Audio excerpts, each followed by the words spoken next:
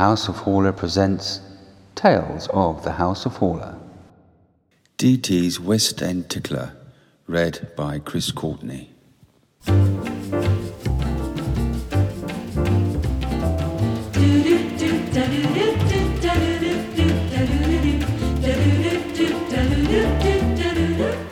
A toast to a living legend. There are very few certainties in the sea of sorrows currently hammering the West End shoreline like a tsunami, but I would have bet the last lifeboat that the first telephone call I'd receive asking after my family's welfare would be from Harry Gabriel. And there it was, right on cue. Most people think of Harry, and we all smile when we think of Harry, as the stage doorkeeper at the Shaftesbury.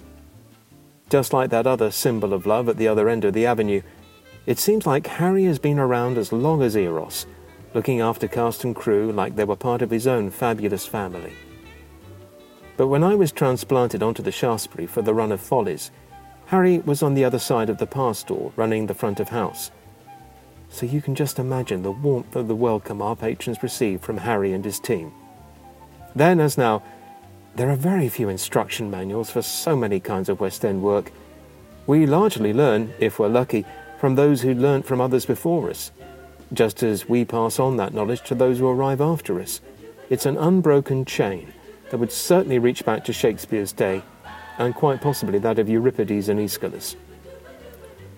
I've been incredibly fortunate in finding myself working alongside a number of remarkable people. So many of my mentors have been West End living legends. But from Harry, I learned that you have to put the human factor first, and last, and in between. I remember we had one particularly thorny HR issue, which was made doubly difficult because it centred on two brothers. Work grievance times family angst equals headache squared. Now I pride myself on my stubbornness. I'll stand toe-to-toe for hours to make a point. But when day 5 of this problem involved a 2.5-hour meeting which led to zero resolution, I turned to Harry and groaned that I could not spend any more time on our personnel's personal problems. "That is, of course, your decision, David," Harry replied with a firm nod. "But what do you think your job is as a manager if you can't find time for the problems of your team?" It's one of history's great missed opportunities that Tolstoy never got the chance to share a coffee break with Harry.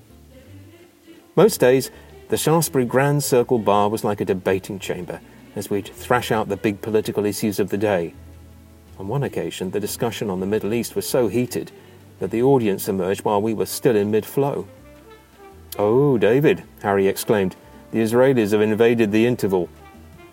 Other times, the same bar was transformed into our own mini Strictly, with Harry, myself and half a dozen others ballroom dancing to Strauss & Co. between shows to de-stress from the frenetic intensity of the work.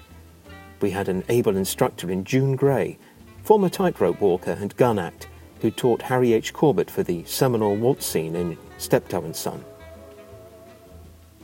When our first child was born, the first person to arrive at the hospital was Harry. It was a Sunday, and he travelled 2.5 hours across London to deliver a kilo of fresh cherries for the newly minted mum. That firstborn is now an accomplished singer-songwriter and the obvious first-choice headliner for my 60th birthday gala concert at the Hard Rock Cafe. Harry turned up, present in hand, and gave me his trademark hug. God knows how you're coping with social distancing, Harry. He then walked over and gave the present to Chloe, my daughter. "It's your birthday, David," Harry explained, "and you'll get lots of presents. So I brought one for Chloe Lee." Chloe takes her name from a poet of our parish, Leigh Hunt, who had more of an impact on his contemporaries than on history. Dickens wrote, produced and acted in a fundraiser for him at the Lane. He travelled across Europe with Byron and Shelley, but it was the young Keats who probably said it best when he dedicated his first book of verse to Leigh Hunt, and I paraphrase hugely: "There are no nymphs and shepherds these days, no gods and goddesses, but as long as we have a bloke like you amongst us, who cares about all that other tosh?" And that, thank you Keats, is how I and so many of us feel about Harry. Cheers.